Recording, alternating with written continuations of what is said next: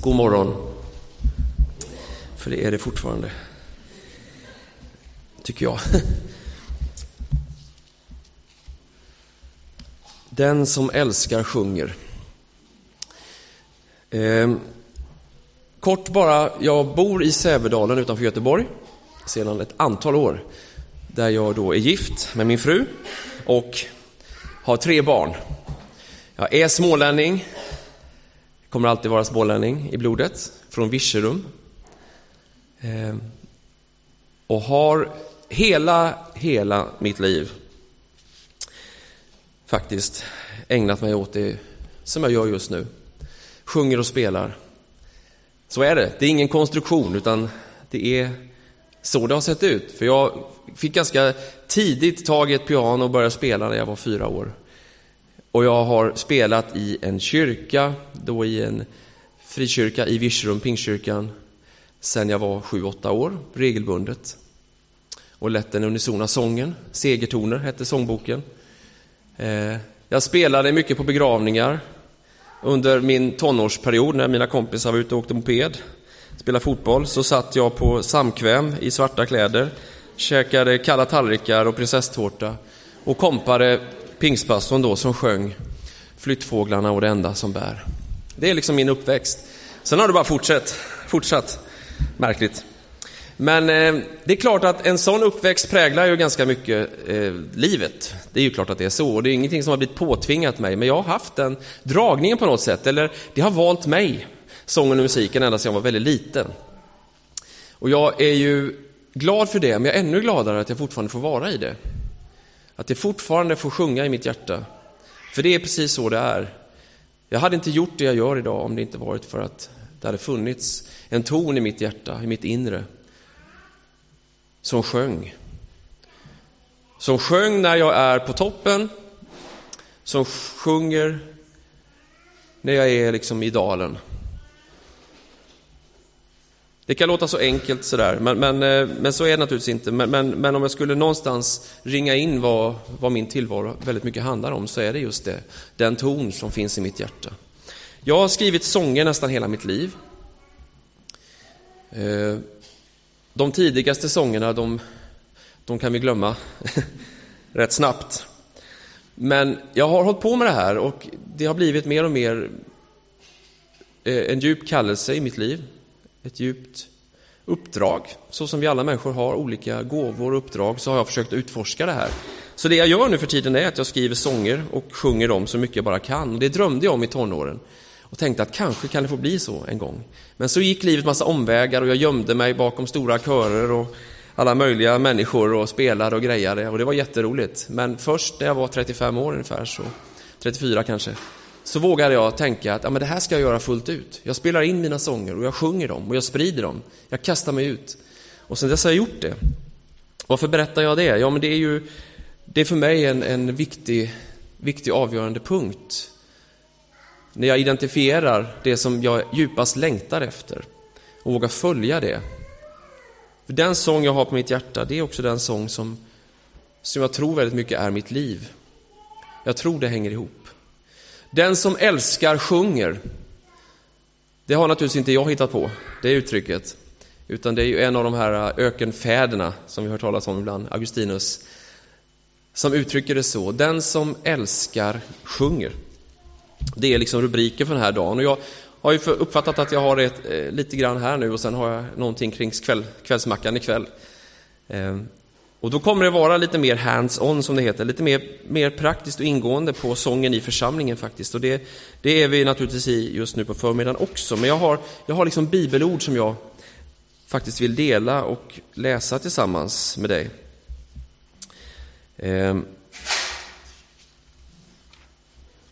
Den som älskar sjunger. Trons centrum, säger Augustinus, är en kärleksrelation. Det är liksom det handlar om. Sångaren är själv den sång som han sjunger. Alltså det finns ingen annan sång utanför oss, djupast sett. Utan sången i våra liv, den sång vi sjunger, det är våra liv. Och det kan man ju säga väldigt många gånger utan att man riktigt förstår det. Man tänker att vi lever våra liv, sen ska vi sjunga sånger också på gudstjänster och sådär. Och så är det ju utifrån sett, eller om man ser det på ytan, men djupast så är det ditt liv, mitt liv, som är sången. Som är tillbedjan och lovsången till Gud. Det finns liksom ingen annan sång. Och det där tror jag vi har famlat omkring med ganska mycket, de här frågorna i våra kyrkor. Den som älskar sjunger, det är mitt kapitel i en bok som handlar om gudstjänst i en ny tid. En antologi som jag får vara med i och skriva ett kapitel helt enkelt i, om sången och musiken. Detta smala ämne som ingen har åsikter om eller synpunkter på i kyrkan, eller hur? Jag fick det lättaste kapitlet. Det är Peter, nej det är det inte alls, det är Joel Halldorf, Robert Eriksson och Åsa Molin som är redaktörer för det här. Och vi jobbar med den här boken. Och sen den gavs ut, eller sen jag skrev det här, det är ju några år sedan nu då, så har jag ju naturligtvis gjort en fortsatt resa. Så att jag hade inte skrivit samma kapitel igen. Tur är väl det. Utan någonting rör sig i mig och i mitt hjärta. Men gudstjänsten är en utmaning på alla plan, och inte minst när det gäller sången och musiken. Vad är det som händer? Vad är det vi gör när vi sjunger? Det finns ju inget som vi gör generellt så mycket i en gudstjänst som att sjunga. Om man skulle räkna det i tid. Vi har redan sjungit ganska mycket ansenlig tid faktiskt av den här gudstjänsten. I någon form. Och spelat orgel, lyssnat på orgelmusik. Skulle vi plocka bort det så skulle gudstjänsterna bli väldigt korta. För det är en väldigt viktig del. Och det är ingenting som vi väljer till för att skapa lite atmosfär omkring. Eller lite stämning. Eller vi plockar in lite musik här och där för att det ska kännas liksom lite lättare och sådär. Nej, det är inte så. Utan sången, det är själva kärnan. Och då menar jag inte i första hand alla toner i sig eller sådär, hur vi formulerar sångerna, utan våra liv. Vår sång, hjärtats ton, är det som vi har som centrum när vi kommer tillsammans. Och när vi gör det då, när vi har det fokuset, så blir det också ett möte på riktigt med Gud. När det är våra liv som sjunger tillsammans.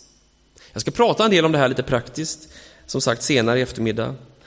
Men jag skulle vilja läsa ett bibelord som jag lever väldigt mycket i. Och det är från Sefania bok.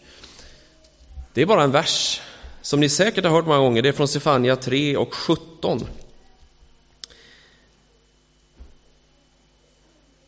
Och det är egentligen vers 16, den som är innan där, som jag lever mest i just nu. Men i vers 17 står det så här, Sefania. Herren din Gud bor hos dig, hjälten och räddaren. Han jublar av glädje över dig i sin översvallande kärlek. Alltså Herren din Gud bor hos dig, hjälten och räddaren. Han jublar av glädje över dig i sin översvallande kärlek. I vers 16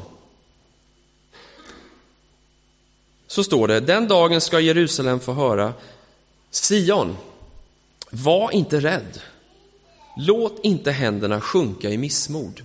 Låt inte händerna sjunka i missmod. Och är det något jag upplever i mitt liv, och som jag upplever faktiskt i flera sammanhang där jag rör mig, så är det ett mått av just missmod. Jag vill inte på något sätt måla något med svarta färger här och trycka ner oss i skorna på något sätt. Tvärtom.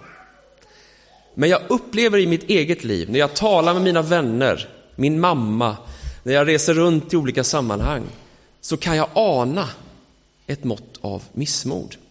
Och det är inte så konstigt. Vi är ju bara människor, eller hur? Vi kan inte ta oss i kragen och säga checka uppmuntrande ord till varandra hela tiden och sådär och låtsas som att det regnar. Utan vi är människor på de villkoren som människa har. Men missmodet har en tendens att sprida sig. En tendens att lamslå, att trycka ner och framförallt att tysta ner. Och jag säger inte att det är så här överallt, men jag kan uppleva ibland att det finns en form av vilsenhet eller desillusionering kring sången och musiken, om vi tar den som exempel. Varför sjunger vi egentligen? Är det någon mening? Det har vi gjort i 40 år nu. Vi fortsätter sjunga. Ja, men vad blir det av det då? Alltså det finns en slags känsla av, vad är det vi sjunger om? Vem är Gud egentligen i denna tid? Vi ser ju bara mörker omkring oss och ingen kommer till tro. Ja, det kanske det visst gör. Men alltså vi drabbas av det här mänskliga, att vi någonstans känner att vad blir det av allting? Vi blir rädda. Och 366 gånger i Bibeln så står just den här uppmaningen i någon form. Var inte rädd. Var inte rädd. Och här står det, låt inte händerna sjunka i missmod. Och det är som att det pågår en kamp om våra liv. Om vår tillvaro, om vår kyrka, om våra liv, som sagt. Vad ska vi göra av allt detta? Rädslan har en förmåga att ta över och även prägla hur vi ser på varandra. Alltså vi fjärmar oss lite grann från varandra och vill gärna uppföra oss väl, klä på oss strukna skjortor, vilket är jättebra. Jag borde verkligen ha strukit min skjorta. Ni förstår att vi lätt också i det här tar på oss masker inför varandra. Att vi inte blir autentiska, att vi inte blir sanna människor fullt ut. Att vi gömmer oss i missmod och tänker, det blev ingenting av mitt liv. Jag är inte så lyckad som min bänkgranne. Jag har inte lika mycket pengar på banken. Eller jag fann aldrig den där kärleken. Och så jämför vi oss. Ja, det här är väldigt mycket vad mitt liv kretsar om och har kretsat väldigt mycket om den sista tiden. Och jag vill någonstans idag bara hjälpa oss att lyfta blicken. För det är så här att vad man ser avgörs av vilken utgångspunkt man har. Vad man ser utgörs av vilken utgångspunkt man har. Då tänker jag, vad är min utgångspunkt? Vad är det som jag ser med hjärtat, med mina ögon? Vad är det som jag ser? Vad är min utgångspunkt?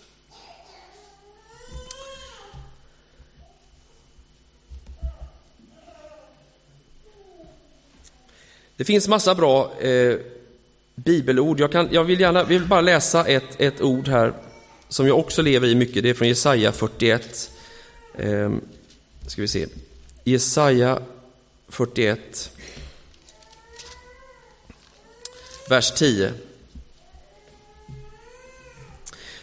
Återigen detta. Var inte rädd, jag är med dig. Ängslas inte, jag är din Gud. Jag ger dig styrka och hjälper dig, stöder och räddar dig med min hand. Var inte rädd, jag är med dig. Ängslas inte, jag är din Gud. Och då tänker jag så här, mänskligt sett så kan ju det här bli ganska klämkäckt. Vi behöver inte ängslas, vi behöver inte oroas, det är bara att köra på. Någonstans sticka huvudet i sanden eller vad det nu kan vara. Kom igen, ryck upp dig. Men det är inte det som det handlar om här. Utan här handlar det om en utgångspunkt i vår tillvaro. Det handlar om vem vi utgår ifrån och var vi utgår ifrån. I det här fallet, vi utgår från det som är Guds egen natur. Och det är att Gud är en skapande Gud som håller allt det skapande i sin hand, inklusive dig och mig. När vi läser, var inte rädd, ängslas inte, så är inte det tomma ord eller lite pepping sådär bara allmänt. Utan då är det ett ord som är levande, som gör någonting med dig och mig varje gång vi andas in det. Varje gång vi läser det här, påminns om det här, så blir det sant. Därför att det är ett levande, verksamt ord som man pratar om. Jag tror att det gör all världens skillnad, nämligen vilken utgångspunkt man har i tillvaron. Vad fyller jag mitt liv med? Var någonstans har jag mitt hjärta? Och då måste vi förstå någonstans av vad Guds natur handlar om. Och det här är väl någonstans essensen av det jag bara känner att jag har på mitt hjärta just nu, som jag ska säga. Och det är någonting som har med Guds natur att göra. Jag vet inte om du någon gång har tänkt på livet och döden. Har du gjort det? det har du gjort, vad bra. Eller bra. Jag vet, det står nämligen på en kyrkogård i Göteborg, så jag åker förbi där med bussen varje morgon, så står det med allvarliga bokstäver i plåt: tänk på döden. Och så är det en kyrkogård. Det är jätteupplyftande, men det är väl naturligtvis självklart så att man förstår att vi är ändliga varelser. Vi har ett liv och vi vet inte någonting om hur många år det livet är eller blir. Vi vet att det ofta blir alldeles för kort för människor runt omkring oss. Det vet vi. Och så tänker vi att vi har ett liv här med några dagar, några år kanske. Och vi går mot döden vart vi går.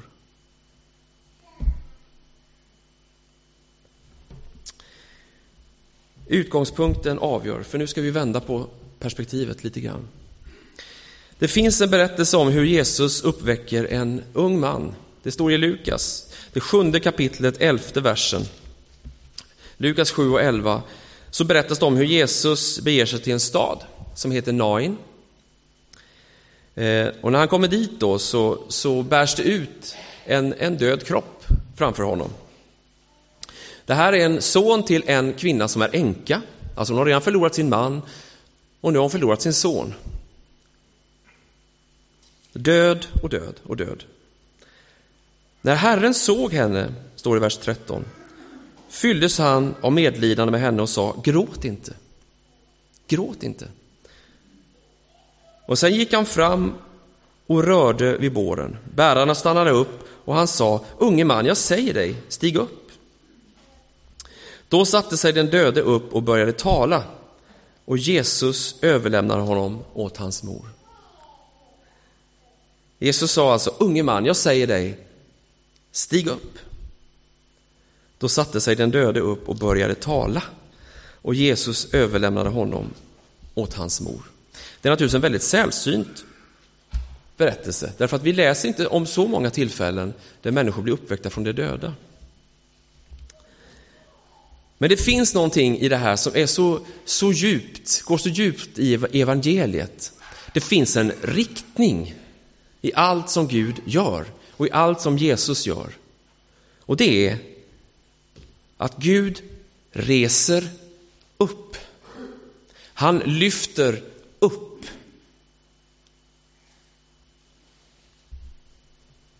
Han befriar från bördor. Han torkar tårar. Han lyfter upp. Och så även till den här sonen som var död då. Stig upp. Och vad är det här? Jo, men det är en gudomlig riktning. Läser vi evangeliet, lever vi i evangeliet, så vet vi att riktningen är upp. Gud lyfter upp. Gud väcker upp. Han gör inte tvärtom. Han trycker inte ner. Och vad har det här med det jag försöker säga att göra? Jo, utan evangeliet så är det så här att vi först tar emot livet, vi föds, vi skriker och vi får välling och vi växer upp för att en dag möta döden. Utan evangeliet är ju det hela bilden, eller hur? Vi föds till den här världen. Vi får några år och en dag så är det slut. I och med evangeliet, i och med den gudomliga lag som finns hos Gud, så har vi redan mött döden. Det ligger bakom oss och framför ligger bara liv. Hur då? Jo, när Jesus stiger ner i dödsriket, när han tar all världens synd på sig, när han dör på korset och återuppstår, så har han en gång varit nere i dödsriket, tagit nycklarna och gjort slut på döden. Den som är i Kristus, den som lämnar sitt liv åt Jesus, den som låter sig döpas, begraver ett begränsat, beskuret och förfelat liv som bara är död.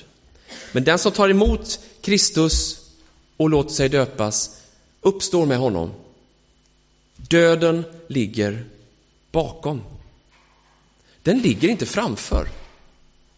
Och du kan undra, hur kan du säga det? Vi skiljs åt varandra. Ja, i våra mänskliga perspektiv så är det här det sorgliga och svåra omöjliga att leva med, att vi skiljs från varandra, att vi blir sjuka, att vi blir svaga, att vi försvinner. Men det är inte slut. Det är inte samma sak som att gå mot döden. Den som är i Kristus kan per definition inte gå mot döden. Döden ligger bakom. Det här är inget påhitt. Jag står inte här och försöker säga några smarta saker. Ni som känner kristen tro, som har läst er bibel, vet ju att det här är ju sant, eller hur? Utgångspunkten för det vi ser är inte begränsningen av livet. Alltså hur det vill förgöra, försvåra, förmörka och en dag göra slut på det. Det är inte vår utgångspunkt, även om det är väldigt mycket av vår verklighet, att vi lever i det här. Nej, utgångspunkten för oss som tillhör Kristus är evangeliet som ett svar på den här världens begränsning, den här världens död. Vi går mot livet. Visst ska man tänka på döden som det står på kyrkogården. Det är väl sunt kanske att förstå att vi har inte hur många dagar som helst här på jorden. Men rädslan har ingen som helst rätt att lägga beslag på dig och mig och de liv vi ska leva. Därför att det som vi fruktar mest ligger bakom. Stig upp i kraften av Jesu död och uppståndelse. Det kan vi göra därför att ingen har stigit ner så som Gud själv. Det är inget hokus pokus, utan det är en reell handling. Gud har klivit ner först till jorden för att vandra runt här bland oss, men också ända ner i dödsriket. Det är ju fantastiskt. Tänk att jag får så säga det här idag. Och det blod som rinner ur Jesus på korset, det är blod och vatten som rinner ur hans sida. Det är blodet som rentvår allt det där som har varit, all synd, all begränsning, som ger oss nya möjligheter, nya kläder. Och vattnet, det är det som är livet, som skänker oss en ny framtid. Är inte det fantastiskt?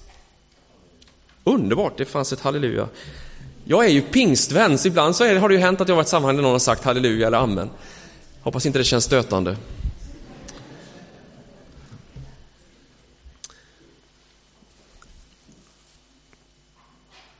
Jesu död blir paradoxalt nog alltså begynnelsen av våra liv.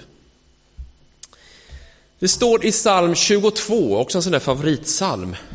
Det är en messiansk psalm, alltså en sån som syftar på Jesus, eller som är profetiskt talar om Jesu liv och lidande och död och uppståndelse.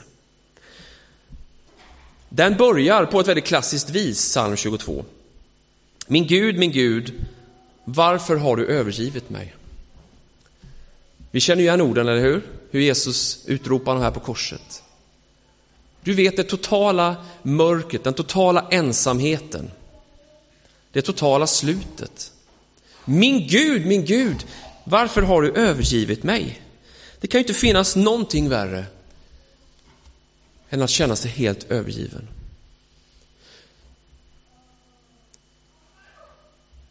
Fullständigt övergiven och utlämnad. Den här psalmen är en kraftig psalm som man måste varna läsarna. Därför att det beskriver hur mörkt och omöjligt ett människoliv faktiskt kan vara. Hur ensamt, utsatt, hur ibland kränkande och förnedrande det kan vara. Och vi som sitter här kanske inte har fått känna det fullt ut, så som många människor idag på vår jord faktiskt får göra i flykt från sitt land, från sin familj. Men här skriver David: jag är en mask, inte en människa. Jag är hånad och föraktad av en var. Alla som ser mig gör narr av mig. De hånler och skakar på huvudet. Jag har varit i Virserum, där jag är född för inte så länge sedan. Där finns det många människor som anlänt från andra länder. Där finns det också Virserumsbor som äger Virserum. Och när någon kommer utifrån som inte talar samma språk, som luktar annorlunda och som snor kläder i trädgårdarna, tror de, då blir det ett förakt. Kom inte hit och ta över vårt fina, välvårdade samhälle. Alltså den här utsattheten, jag tror många av oss har väldigt svårt att förstå den. Jesus har känt på den. Det ska vi veta om vi upplever den. Att Jesus har känt på den. Han säger David, tjurar skockar runt mig. De spärrar upp sina gap som rovlystna rytande lejon. Hundar samlas runt, jag är lite hundrädd, så det här förstår. Hundar samlas runt mig, vilken mardröm. Ja, ni förstår. Det här är livets villkor. Min Gud, varför har du övergivit mig? Total ensamhet, total utsatthet. Och så skriver David vidare i denna profetiska messianska psalm. Rädda mig ur lejonets gap, mitt arma liv ur vindoxens horn. Då ska jag sjunga ditt lov för mina bröder, i tempelskaran ska jag prisa dig. Du är källan till min lovsång, säger han. Och så säger han, de betryckta får äta och bli mätta. De som sökt sig till Herren får prisa honom. Må ni alltid vara fyllda av livsmod. Må ni alltid vara fyllda av livsmod.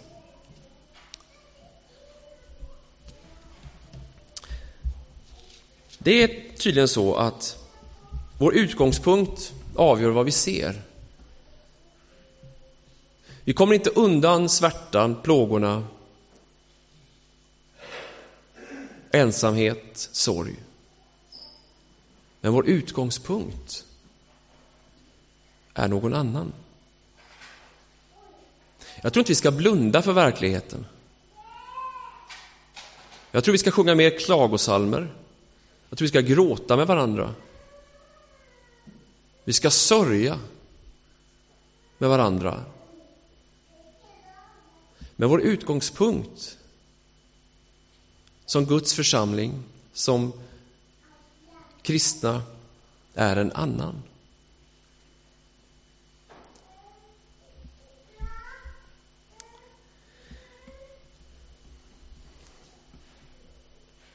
Jag har själv upplevt så många gånger hur mina händer sjunker i missmod. Hur man står där och känner, vad blir det av allt detta? Jag ger upp nu. Och jag gjorde en grej igår som jag faktiskt inte har gjort förut. Och kanske inte kommer göra igen, det vet jag inte. Men jag hade väldigt många timmar igår framför mig i min bil. Jag var uppe i Västmanland och sjöng igår kväll. Jag var i Hallstahammar. Och så visste jag att men sammanlagt, för jag skulle ner till Jönköping på kvällen, så har jag 7 timmar ungefär i bilen. Och så vet jag hur det brukar vara när jag sätter mig i bilen. Först tänker jag, skönt. Tyst och lugnt, inga barn som pockar på uppmärksamheten. Ingen fru som vill diskutera inredning. Fast det är ju väldigt roligt när hon gör det. Men det är ju faktiskt väldigt roligt när jag tänker efter. Men ni vet, sådär skönt, man bara sjunker ner i bilen och så flyter man iväg. Och när man kommer till Alingsås så börjar man känna, vad ska jag göra nu? Ja, man lyssnar på lite musik och kanske lyssnar på någon podd i Kumla till exempel. Eller sådär. Så håller det på sådär. Och jag ber några böner och jag sådär, det är jättegott. Men så tänkte jag, jag vet inte var den tanken kom ifrån, men jag skrev faktiskt en uppdatering på Facebook, en statusuppdatering bara sådär, att jag kommer åka bil väldigt mycket idag, så vänner, är det någonting som ni känner att ni vill liksom ha hjälp med att be för, så shoot, liksom, skriv ett meddelande. Och jag kan säga, jag är inte klar än, alltså, jag har så mycket att göra, så jag är tacksam att det är 2 timmar kvar faktiskt hem idag ikväll. På riktigt alltså. Och det här, jag är väldigt, väldigt översvallande glad över detta på ett sätt, samtidigt som det berör mig så starkt. Hur mycket jag inte vet om människor runt omkring mig. Mina vänner, alla är inte mina närmaste vänner, absolut, så är det med Facebook, eller hur? Jag har inte 1500 jättenära vänner, det är inte så, men ni fattar. Men väldigt många är sådana som jag relaterar till, som jag träffar och umgås med, och några riktigt nära vänner. Och så kom det en massa saker. Och jag känner 2 saker. Jag känner förstås då att hjälp, vad lite jag vet. Tänk vad mycket vi bär på. Och vad mycket jag känner igen hos andra människor som jag inte trodde fanns. Men så känner jag också oerhört meningsfullt att sitta där och be för det här. Nämna de här vid namn. Och det som händer, det är ju egentligen att det är ju störst boast för mig. För jag känner ju att tänk att jag får vara indragen här, det är på riktigt. Jag sitter inte bara och ber för att det har jag ju alltid gjort, utan det är ju riktiga saker. Jag får be för den här sjukdomen, för det här jobbproblemet eller vad det nu är. Och så gör det någonting med mig. Det hjälper mig med riktningen och min utgångspunkt. För jag tvingas att leva i tron på det Gud har gjort. Jag kan inte bara sitta och önsketänka, ja Gud, om du finns så hoppas att du hjälper de här vännerna. Utan någonstans får jag gå in med en större insats. Nej men Gud, jag har ju levt hela mitt liv med dig och jag vill vandra med dig. Då vill jag att min bön blir på riktigt. Du som finns och verkar, gör det här, hjälp den här personen. Det händer jättemycket i mig. Jag är inte densamma som när jag startade i Sävedalen igår, som är nu. Låter kanske märkligt, men så är det. För bönen är att dra in Guds goda krafter i den här världen. När du och jag ber så händer det någonting. Eftersom jag har ett pass till ikväll så ska jag spara mig lite nu. Men jag skulle kunna hålla på ett par timmar till. Nej då. Men jag är väldigt upprymd över detta. Att det faktiskt finns en utgångspunkt som du och jag får varje gång vi firar gudstjänst förenas kring. En horisont, en utgångspunkt som är utanför oss själva och våra begränsningar. Som är någonting större, djupare, stadigare och bättre. Därför kan vi sjunga om en stor Gud trots att vi känner oss små. Vi kan sjunga om en god Gud fast vi känner oss sårade. Utan att vara förljugna. Därför att vi sjunger i enlighet med det som är vår tro. Det som evigt är sant. Även om vi ibland får törnar och tvivlar. Men när vi sjunger och upphöjer Gud för hans godhet. När vi sjunger i glädje till honom. Så gör vi det som någonting som är en utgångspunkt i våra liv. Oavsett våra omständigheter. Maria, tänk att jag får sjunga med dig. Känner ni Mia? Ja, fantastisk. Vi ska sjunga en sång nu. Och det är en sån här sång som är en bön från mitt hjärta. Den som älskar sjunger, så är det ju. Den här sången kom till mig när jag gick en morgon till bussen. När jag var väldigt tyngd av mycket saker i mitt liv för några år sedan. Och jag kände en ganska stor missmod. Jag kände precis det här, hur händerna bara var så tunga. Och missmodet var så starkt. Både över mig och min fru. Så bad jag till Gud. Hjälp mig. Typ. Jag vet inte ens om jag sa så. Jag bara suckade. Så fick jag några ord till mig. Och så skrev jag ner dem. För jag är ju en sångskrivare, så jag vet ju att när jag får ord till mig då blir det förmodligen en sång. Så jag började skriva och så satt jag på bussen och skrev lite mer. Sen kom jag fram till min skola där jag jobbade då. Och så började jag sjunga den här sången som en bön. Och en överlåtelse till Gud. Och den ska vi sjunga nu. Jag har hört om dig att du kan gå på vatten. Jag har aldrig lyckats ta mig särskilt långt. I några fåfänga försök att finna kraften har jag spänt varenda muskel i min kropp. Jag har gått vilse på en väg jag faktiskt känner. Jag har prövat nästan allt men ändå nej. Nu vet jag inte längre vad jag ska ta till. Kan du känna pulsen hamra inom mig? Nu vill jag öppna mitt hjärta och jag vill sluta försöka. Jag ber att denna morgon ska bli en början på något nytt. För det var här någonstans allt började en gång med en vilsen längtan. Och hur du löste mina tvång.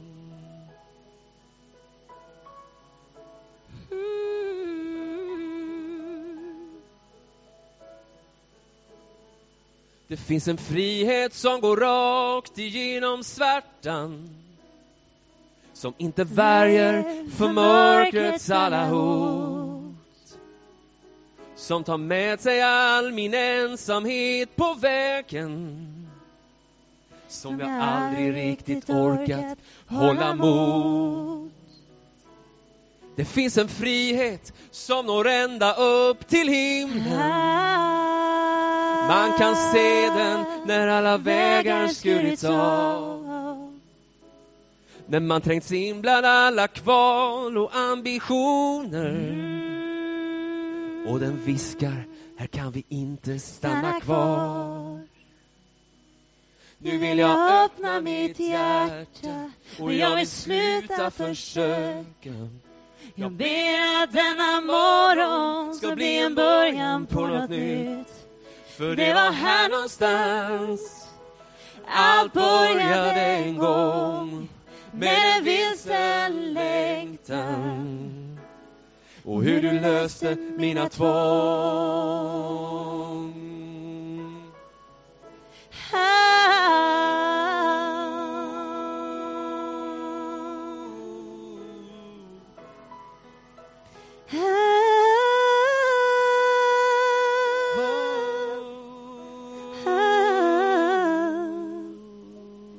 Nu vill jag öppna mitt hjärta och jag vill sluta försöka. Jag ber att denna morgon ska bli en början på något nytt. För det var här någonstans allt började en gång. Med en vilsen längtan. Och hur du löste mina tvång.